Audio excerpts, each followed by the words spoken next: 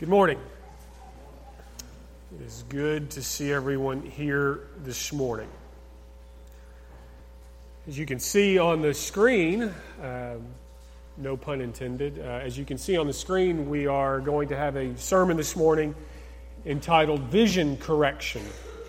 If you would, grab a Bible and turn to Matthew, the 7th chapter. We're going to take our text this morning from Matthew, the 7th chapter, the first 12 verses of Matthew, the 7th chapter.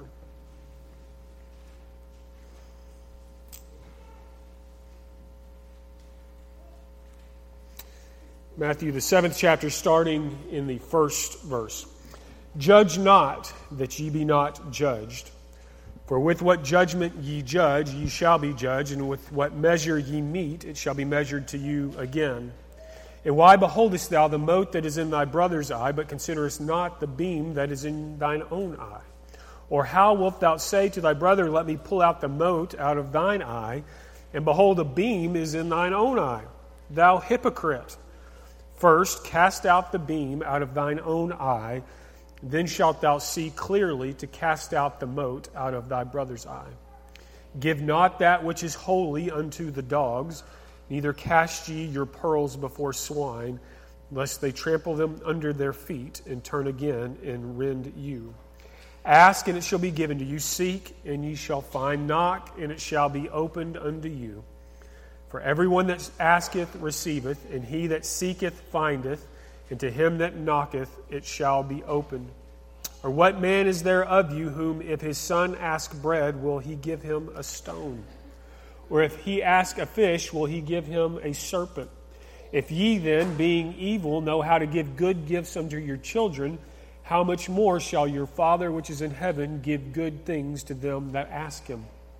Therefore all things whatsoever ye would that men should do to you, do ye even so to them. For this is the law and the prophets. Over the last couple of years, I have learned more about my eyes and your eyes and vision than I ever knew before. For most of my life, I had been lucky enough that I had never had glasses, never had contacts, never had to deal with anything like that before. And Angela is the same way. Neither of us never really had any issues with our eyes. But when John was 3 years old, we found out that John needed to have some glasses. The doctor had run some tests and recommended getting him fitted for a pair of glasses to help correct his vision. And before that happened, I couldn't have told you the difference between being nearsighted or farsighted. I couldn't tell you what you needed to do to go get a pair of glasses. I barely even knew that we had vision insurance. But I have learned quite a bit over the last couple of years. And about a year ago, one of my first official signs that I'm getting old is that I was given a prescription for a pair of reading glasses by the doctor. And so I've had to learn a little bit about my own eyes. Many of you are more familiar, more aware of vision and things like that than Angela and I are or were. Lots of you have glasses or contacts. Some of you have had laser beams shot at your eyeballs to fix or correct your vision, and some with mixed results. Most of you, or all of you, I think, if you go to public school, have taken an eye test, something that looks like this. Something that you can look and read the lines on that chart, and a doctor can tell from the results of that test whether you have 20/20 vision or 20/10 vision or 20/40 vision or whatever it is. Perhaps your vision isn't as well as it used to be, and the chart looks like that when you read it. Vision correction is a huge business in the United States. We take it very seriously. Vision correction is a $36 billion a year industry in this country. If you can't see, you can't read, you can't drive. It impacts your ability to work. It impacts your performance at school. It impacts your ability to use a phone or a computer. Life changes dramatically if your vision is compromised. We take our vision very seriously. And if something is wrong with it, we take steps to correct the issue. But what about our spiritual vision? If you look back earlier in the Sermon on the Mount, Jesus said in Matthew the 6th chapter, in the 22nd verse, he said, "The light of the body is the eye. If therefore thine eye be single, the whole body shall be full of light." Jesus said that the eye is the lamp of the body. What we look at, what our focus is on from a spiritual perspective, what our spiritual vision is fixed upon, has a dramatic effect on our heart. If our spiritual vision is focused on the light, then our spiritual body, our spiritual life will be full of light. But if our spiritual vision is fixed on darkness, our whole lives will be full of darkness. And as we get into the text that we read this morning, Jesus begins to build upon this idea and this theme. It's important to realize the context of the passage that we read this morning. It's important to place it in its proper context within the Sermon on the Mount.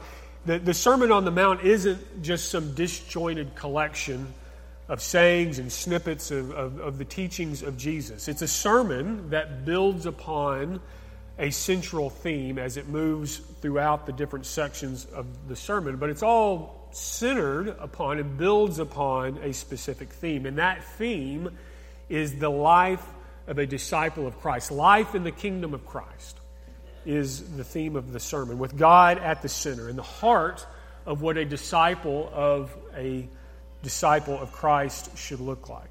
And as Jesus moves towards this latter part of the Sermon on the Mount that we read this morning, he builds upon this as he builds toward the conclusion of the sermon. And he focuses in on this idea of what happens to our spiritual vision. What happens as we allow God to either take control of our lives and our hearts and where that leads us, or what happens when we decide to make our own will and our own desires the center of our lives, like the Pharisees did. But remember what determines the condition of our spiritual vision. What forces our spiritual eyes to be either fixed on ourselves or on the cares of this world? It is our heart. It is our heart that decides where our spiritual vision is fixed. And you might ask, well, Jeff, what is the heart? We hear that a lot in Scripture. We hear it a lot talked about. We hear that this idea of the heart. What do we mean when we say that? The heart, from a spiritual perspective, is what you are deep down in the secrecy of your thoughts and your feelings. The part of you that nobody knows except for God. It is your spiritual core. A man by the name of Andy Stanley once wrote, "Our heart is what controls our spiritual lives. It seeps into every conversation. It dictates every relationship. We live, parent, lead, relate, romance, confront, react, respond, instruct, manage, problem solve, and love from the heart. Our heart impacts the intensity of our communication. Our hearts have the potential to exaggerate our sensitivities and our insensitivities. Every arena of life intersects with what's going on in our hearts. Everything passes through on its way to whoever it goes. Everything. Our heart is what determines if you are going to live a blessed life that Christ talked about in the Beatitudes during the introduction of the Sermon on the Mount. The heart's what determines if you'll have a proper attitude towards God's will and God's law, or whether or not you fulfill the law as God intended, as he talks about in the latter half of chapter 5. The heart will determine your motives, like he talks about in chapter 6. The heart will determine if you have an anxious life, consumed with the cares of this world, as it talks about at the end of chapter 6. And the heart will determine the condition of our spiritual vision, where our spiritual vision is focused. Your spiritual vision is an indicator of the condition of your heart. And your spiritual your spiritual vision will determine if your life is full of light or if it's full of darkness. So, for the rest of our time this morning, we're going to look at three things about spiritual vision, three aspects of our lives that having proper spiritual vision will drive, and what the results of having godly vision does, and the results of having that vision clouded by the cares of this world. Three things that if we will fix our eyes, fix our spiritual vision, correct our spiritual vision, it will allow us to be the disciples of Christ that God intends us to be. The first thing that correcting our spiritual vision helps us do is that it helps us see God clearly. And that might seem like an elementary thing to think about, but how you view God is vital to your relationship with Him. Here in the Sermon on the Mount, Jesus spends quite a bit of time discussing who God is and the nature of God. It's one of the themes that runs throughout the sermon. And here in a minute, we'll discuss what the nature of God and who God is that Christ is talking about. But first, if I were to ask you, who is God to you? What is God to you? How would you answer that question? What would you say? How would you answer this question of who is God? How you approach the answer to that question greatly impacts and shapes your relationship with God. In 2010, two professors at Baylor University named Paul Froese and Christopher Bader, in their book America's Four Gods, conducted a survey. And they asked the respondents of this survey, how do you view God? They were asking basically, who is God to you? The results of this survey said that 28% viewed God as a, quote, authoritative God. A God that's very judgmental, very engaged in the world.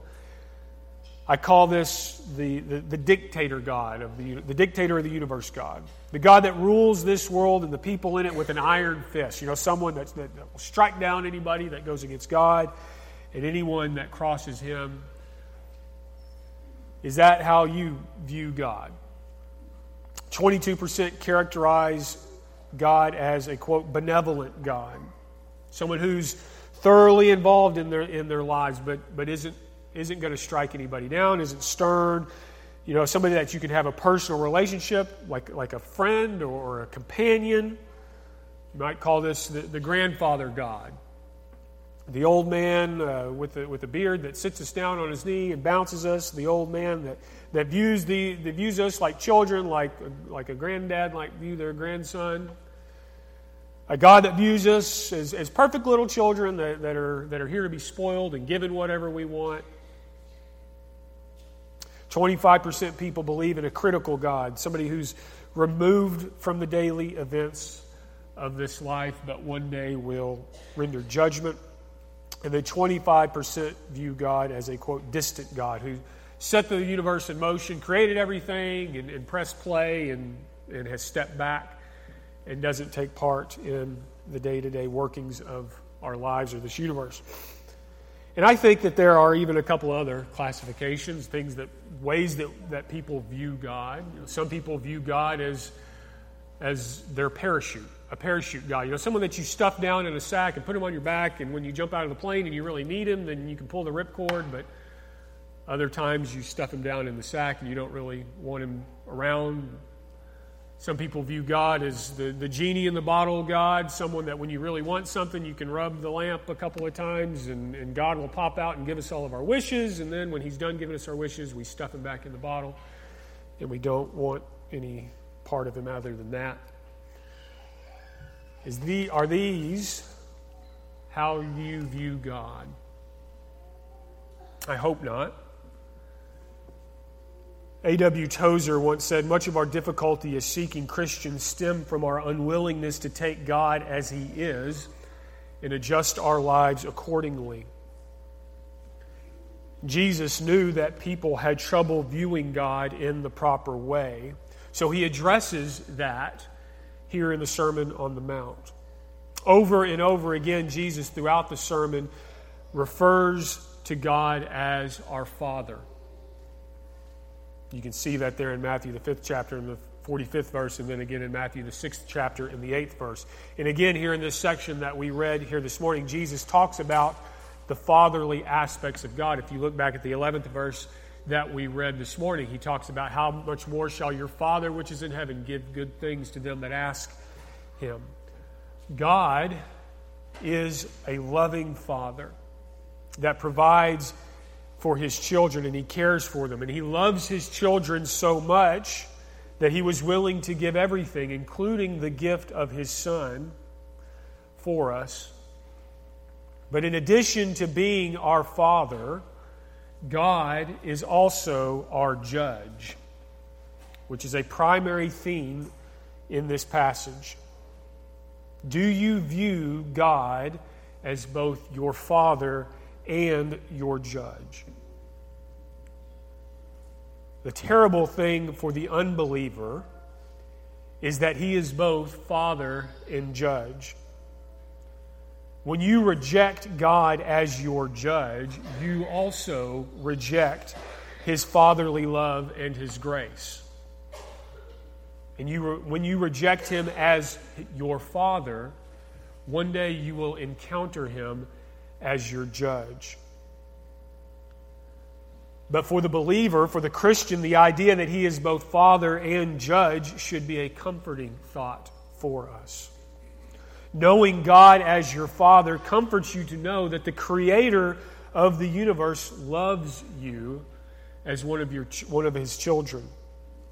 And knowing God as your judge should help you as you navigate this life, to help you restrain you and to sanctify you and guide you through this life.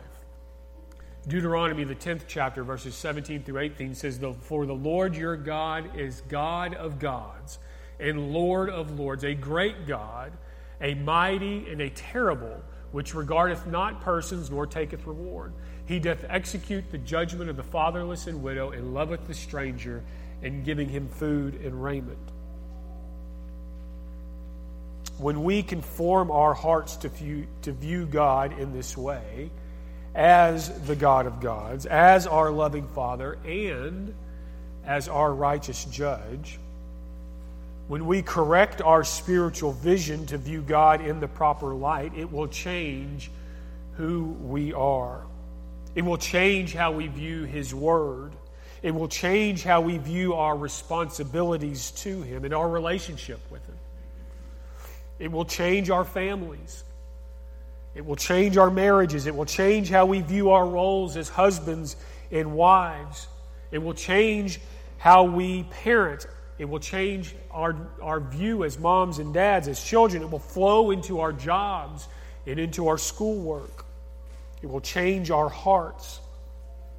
It will mold us into the disciples of Christ that Jesus has been describing here in the Sermon on the Mount. The second thing that we need to notice and think about our spiritual vision and what correcting our spiritual vision will do is that it will help us to see others in a godly way. Jesus begins this section of the Sermon on the Mount with probably one of the most famous verses in all of the Bible, right?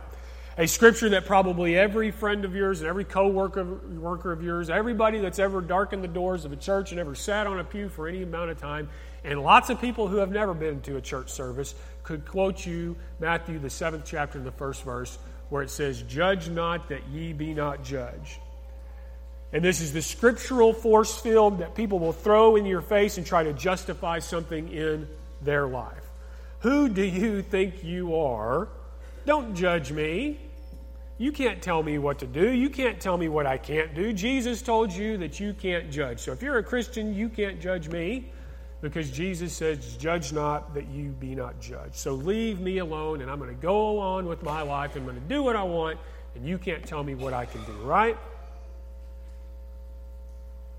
Is that what Jesus is talking about in this verse?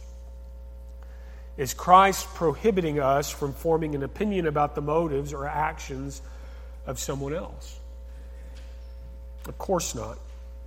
If you read a little bit further, Jesus says just a few verses later, he says not to give dogs that which is holy. How are we supposed to know who are the dogs and pigs that Jesus is talking about? Some sort of judgment or determination has to be made in order to do that. And in other places, for example, John the 7th chapter and the 24th verse, Jesus says to judge. He said, "Judge with a righteous judgment."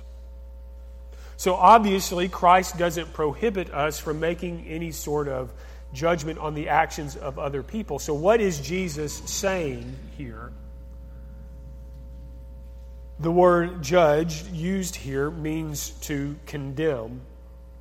He's telling us not to cultivate a harsh or a bitter, fault-finding spirit that looks on other people, trying to find evil, trying to find fault in others so that we can point our fingers at them and say, "Look at how bad you are. Look at what you've done." He means that we shouldn't try to condemn others based on our own personal views of them. We should love our neighbor, and we should love our enemy. Now, that does not mean does that mean that we should never point out anything that they're doing that's wrong? Would I love John and would I love Luke if they were doing something wrong and I just ignored it and let it go? You know, Jesus told me not to judge. He told me not to condemn. He told me not to judge. So should I just ignore John's behavior or Luke's behavior if it is something that needs to be corrected? If I did that, I would not love my children.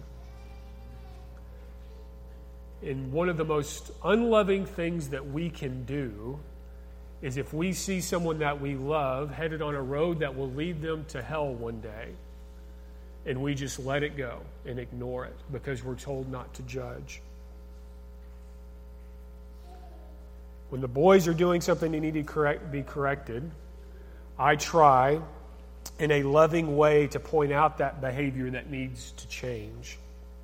And we as Christians are charged with doing the same thing with others around us. We live in a sick and a dying world that needs to be told about their need for a Savior. And part of that is the sin in their lives that needs to be corrected. But there is a right way and there is a godly way to teach the world about their sin. And there is a wrong way, and there is an unloving way, and there is an ungodly way to try to teach other people. I think a major problem that we have, though, is that we view others in an ungodly way at times. Our spiritual vision is clouded towards others around us. And when I say we, I don't mean we in a general sense. I don't mean we as Americans. I mean we, unfortunately, at times as in the church. Often we see what's going on in somebody's lives, and perhaps they're having a hard time and they're struggling with some sin, and we see that person as some sort of low-down, dirty, rotten sinner that can't get their life right, that keeps on messing things up. Why can't that person just do what God says? Why can't they quit messing up their life?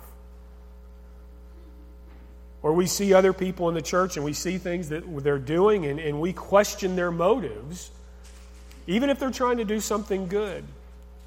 We view other people in the church at times not as brothers and sisters as in Christ trying to work together and things like that, but instead sometimes we view each other as political rivals. How sad is that? How destructive is that in the church? Or we see other people in the community or in other places and we view them not as souls that need to be shown the love of God and His will for them. Rather, we see them as enemies that need to be defeated. I have especially noticed this over the last couple of years. For whatever reason, maybe it's like we discussed a few months ago, the social media world that we live in, or the political climate that we find our country in, or the pandemic, or whatever. I have seen people in the church say and think and do things that are unquestionably unchristian in the name of winning an argument or proving a point. And the problem is that our hearts aren't right, and it has clouded our spiritual vision. And that has made it so that we can't view other people around us as God intended. And we get into a situation where we're looking so hard for those specks that are in other people's eyes that we can't even realize the log that is in our own eyes. And what can often happen is that we end up condemning someone for the same things that we have in our own lives. We point our fingers at someone and say, look at that gossiper. Did you hear what they said? And then you know what we do? We turn around and we go tell somebody else the latest bit of juicy gossip that we heard. We talk about how people are rude or harsh and unloving, and then we go home and we're rude and we're harsh and we're unloving to our wife and our kids. We condemn people for the same things that we're doing ourselves. When our spiritual vision is clouded, we view other people as dirty sinners that deserve to be punished for their sins. When our heart is right, though, we view other people as sinners who desperately need the blood of Jesus, just like we do. And there's a big difference between those two mindsets. And if we will fix our spiritual vision so that we view others as God intended, we won't walk around pointing our fingers and condemning them with an unloving spirit.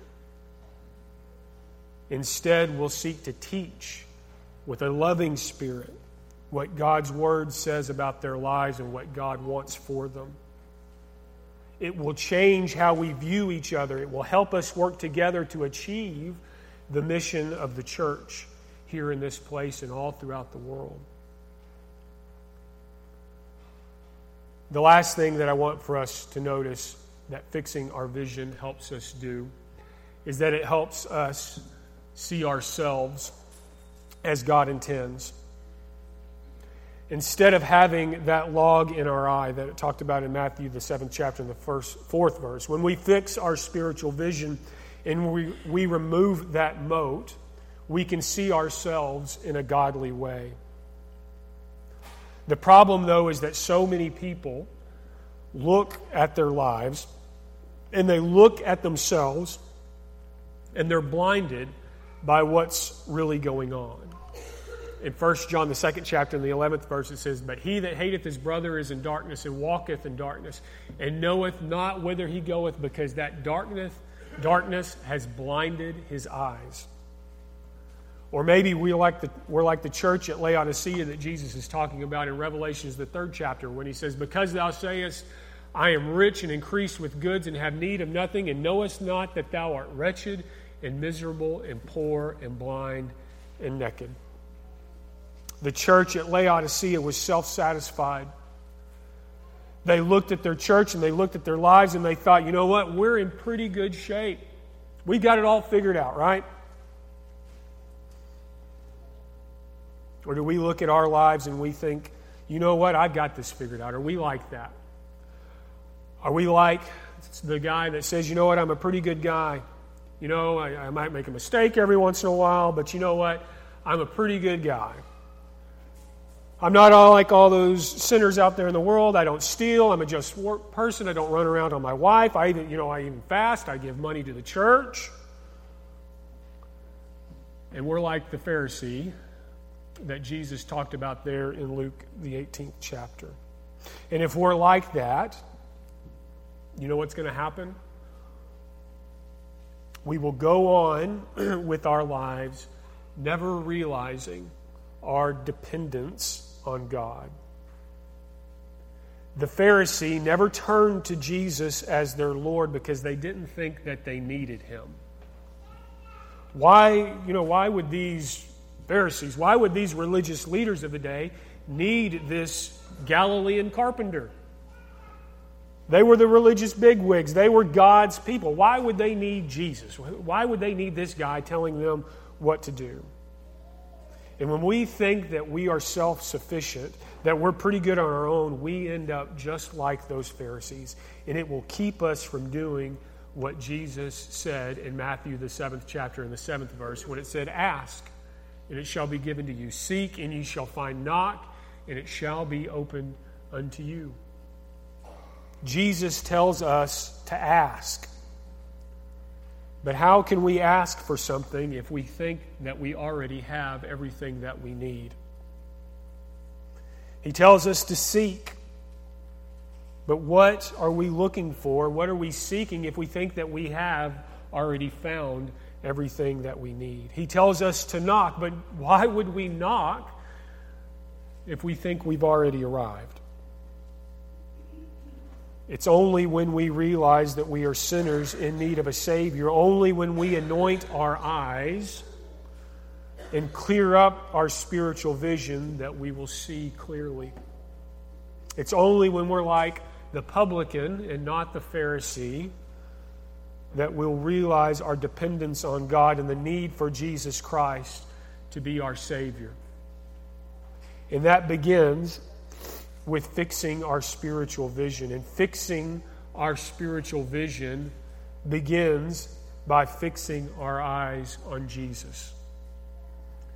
Hebrews, the 12th chapter, talks about looking unto Jesus, the author and finisher of our faith. When we fix our eyes to Jesus, when we look to Jesus, we will look to His Word. And when we look to His Word will tell us that we must submit our lives to Him. And that submission of our lives begins by obeying the gospel. It begins by allowing our faith to move us to repent of our sins and confess that Jesus Christ is Lord and submit to Him in baptism. Perhaps you've never done that and you'd like to do that this morning. We'd love to help you with that. Perhaps you have been living a life that has been not in accordance with God's will. Your spiritual vision has been clouded, and you haven't been looking to Jesus and His Word, and you like the prayers of the church. We'd be happy to do that this morning also. If there's anything we can do for you, please come as we stand and as we sing. God, we intended